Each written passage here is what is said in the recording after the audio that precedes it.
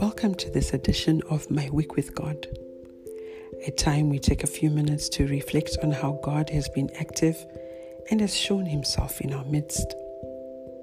I should call this episode My Fortnight with God because I did not produce a piece last week. I was a little overwhelmed and pressed from all sides, but I'm glad that we're here today and we continue with this appointment and this fellowship. I read a piece during the week that spoke about a world full of broken people and how psychologists and counselors have become an integral part of organizations, including corporates, schools, and universities, amongst others. It has become quite commonplace to have a school psychologist or a counseling service as part of a corporate wellness program.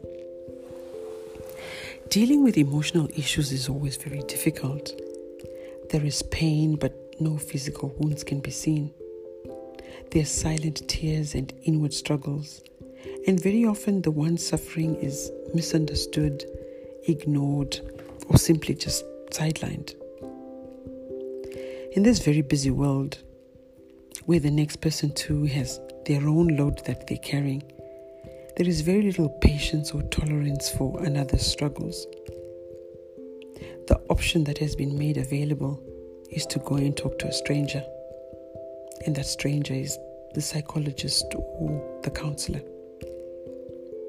Whilst these are trained professionals, and in many instances they do help people get over or deal with their struggles, the broken heart may remain broken for many, many years to come.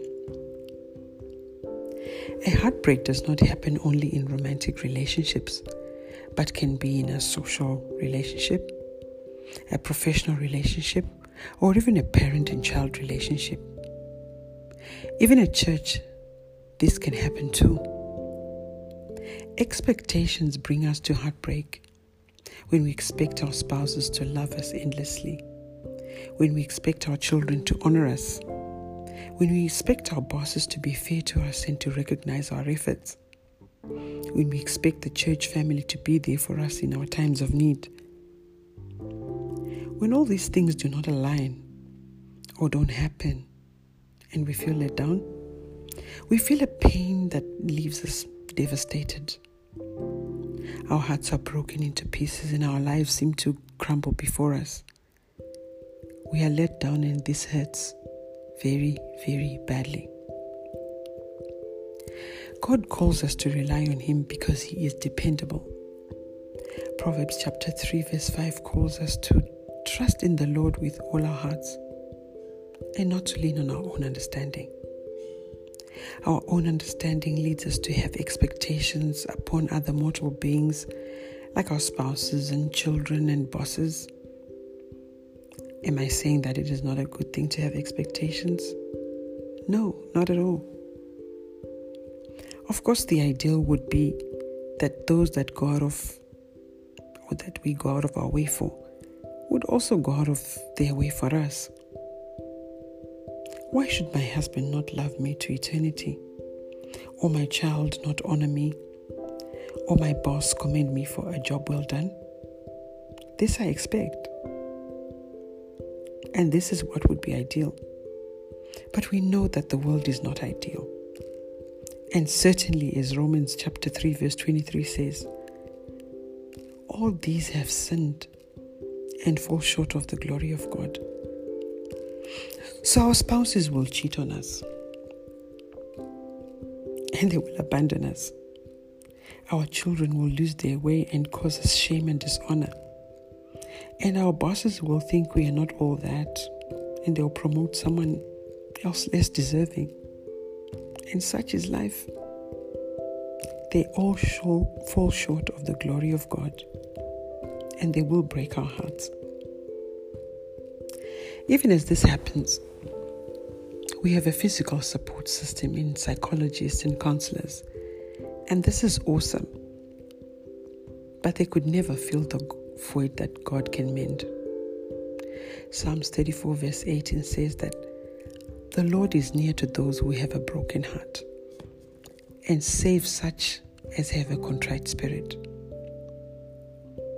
So painful is a broken heart that one feels a physical heaviness in the chest. Many are crying out to the Lord, as in Psalms 38, verse 8, saying, I am feeble and severely broken. I groan because of turmoil of my heart.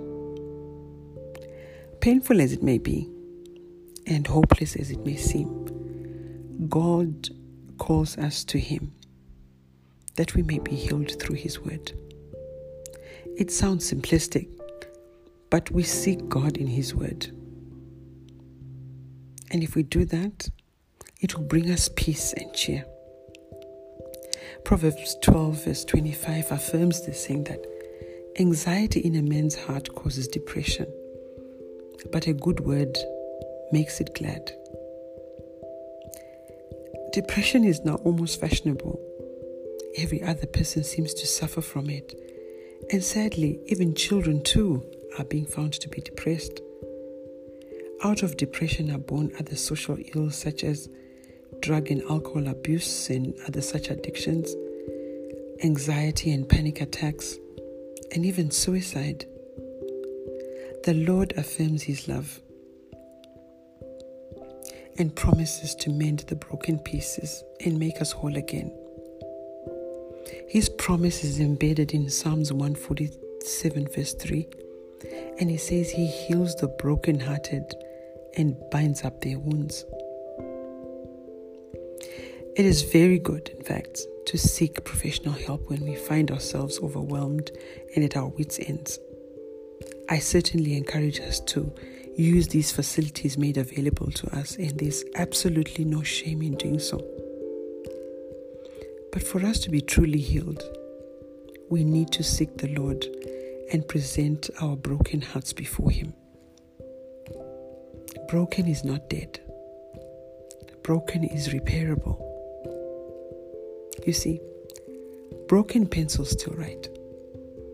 Broken crayons still color. Broken records still produce a sound. And broken families have produced doctors and lawyers. Broken is not condemned. If the Japanese can mend broken pottery with gold and make them more valuable than their original piece, how much more value will God place on you when He has healed your broken heart? Let us pray. Our Father in heaven, we find delight in approaching your throne of grace. We relish the opportunity to commune with you and to be surrounded by your presence. We thank you, dear Lord, that you continue to keep us and to provide for our every need. Some of us, Lord, have suffered heartbreaks. We looked up to and relied on those in our various circles, but for one reason or the other, they have let us down. Help us to forgive them, Lord, as they are human and are bound to fail. We are also cognizant of the fact that the evil one is on the prowl, looking for one he can devour, and our loved ones may have fallen prey.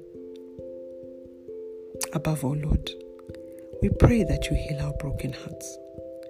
We pray for restoration and reconciliation, that we may overcome bitterness and unforgiveness.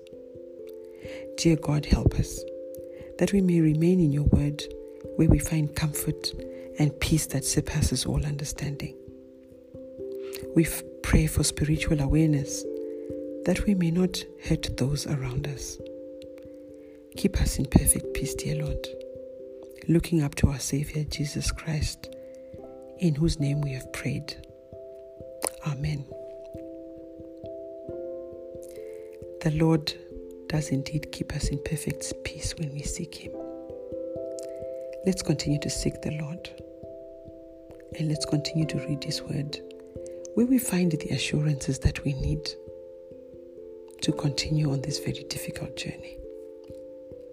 Until we meet again next week, be safe and goodbye.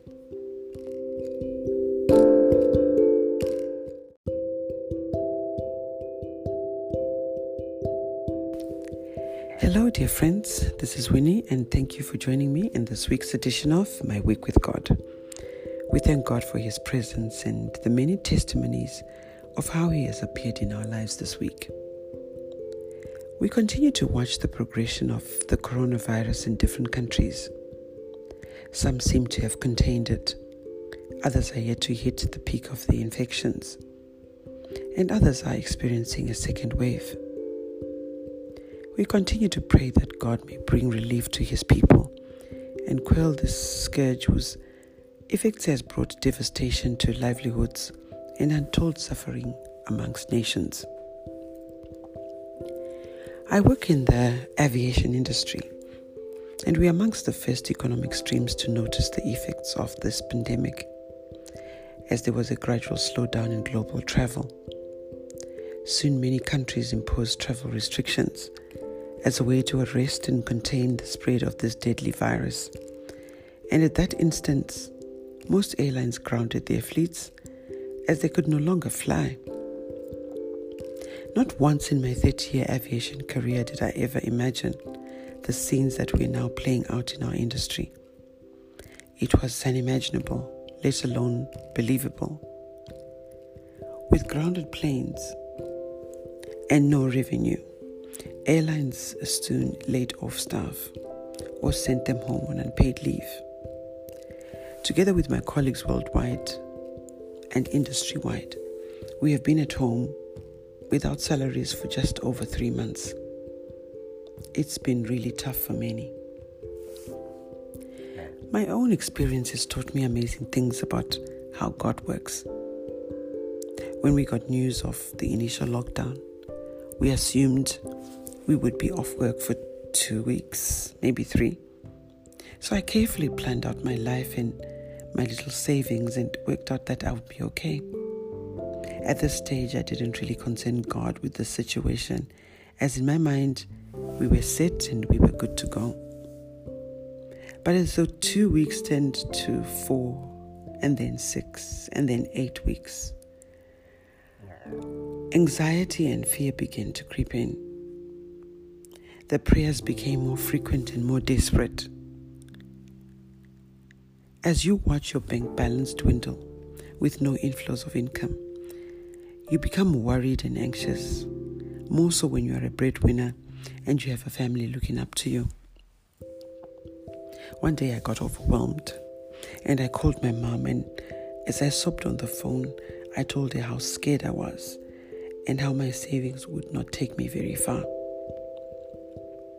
At this stage, I had produced the 3rd episode of my podcast, and my mom said to me, "I thought you were sending out hope to people with your podcasts. Do you not believe them for yourself?"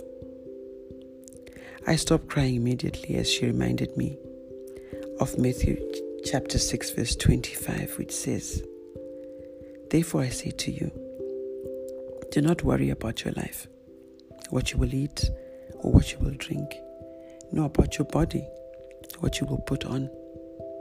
Is not life more than food, and the body more than clothing?" I had shared this text many a times with friends and colleagues, and whilst Jesus tells us not to worry, we still worry. I have concluded, if we still have some capacity to address our physical needs, we tend to worry or to fear because we are viewing our challenges from our own ability to solve our issues. But a time comes when our capacity wanes and we are forced to surrender. As my capacity was dwindling, I did ask God if I will make it through. What scared me the most was that I realized that my hope was built on my career and its ability to provide for my physical needs. And with this global pandemic threatening my career, I felt very exposed and vulnerable. I called to God in my distress. The Lord answered me and set me in a broad place. This is from Psalms 118 verse 5. I was reminded about the many texts that talk about worry and fear and anxiety. And the Lord set me in a good place where I settled that I shall lack nothing. and I shall be at peace. God has been amazing since I surrendered my situation to Him. I've had help pour in from friends and family, and even from unexpected people. Job describes this aptly in chapter 36, verse 16, and he says, "Indeed, He would have brought you out of dire distress, into a broad place where there is no restraint, and what is set on your table would be full of richness." God indeed has brought me into a place of richness. I have food to eat. I have warm clothes and a warm bed for this winter.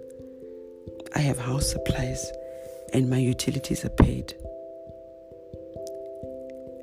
I'm reminded of the story of Elijah in 1 Kings chapter 17. As Elijah was in the wilderness with no job or supermarket, God provided his daily meals, and these were delivered by ravens. How awesome is our God! Even in the dry seasons of our lives, He will send the help that we need. I've seen testimony of this, and in my own season of unemployment, friends and family have provided emotional and physical support. I've had friends call me to pray, and that I may be encouraged in this season. The provision has been so amazing. It could only have been the Spirit of God that was at work. My sharing today is a personal testimony and no attempt to brag that my life is okay, but of how God has demonstrated to me that He is truly alive in our situations and He cares indeed. I thank all my numerous friends and family from all over the world for their support in this time, and my prayer is that God will bless you even more abundantly. I know that there are many who remain challenged in this season. There are many whose situations are quite dire. Difficult as it sounds, surrender your situation to God. In your wilderness, He will send ravens to feed you. Cry out to God in your distress, and God will hear you. Whatever your need is right now, is it financial, emotional? Is it your business, school fees, your health? Whatever it is, God is Jehovah Jireh. He is our provider. And according to Philippians 4, verse 19, our God shall supply all our needs according to His riches in glory by Jesus Christ. And He is faithful to do just that. Let us pray. Our Father in heaven, You're a kind and loving Father. You care for us, and sometimes Your love overwhelms us because we cannot comprehend Your works. We are thankful that when we are in distress, You hear our calls and You answer our prayers. A great many of Your people are in challenging seasons because of the ways of this world. Your people are pressed on all sides, and some have lost all hope. In their hopelessness, dear Lord, they no longer see You. Send ravens, dear Lord, and let them bear gifts not only of food and drink, but of light and salvation, and of peace and joy. Our faith looks up to You, dear God. Do not leave nor forsake us. May Your name forever be praised, for we have prayed believing. In the mighty name of Jesus. Amen. God loves us, dear friends, and His love is immeasurable. Let us allow Him to work freely in our lives, and let us bear testimony of His great work. Till we meet again next week, stay safe and goodbye.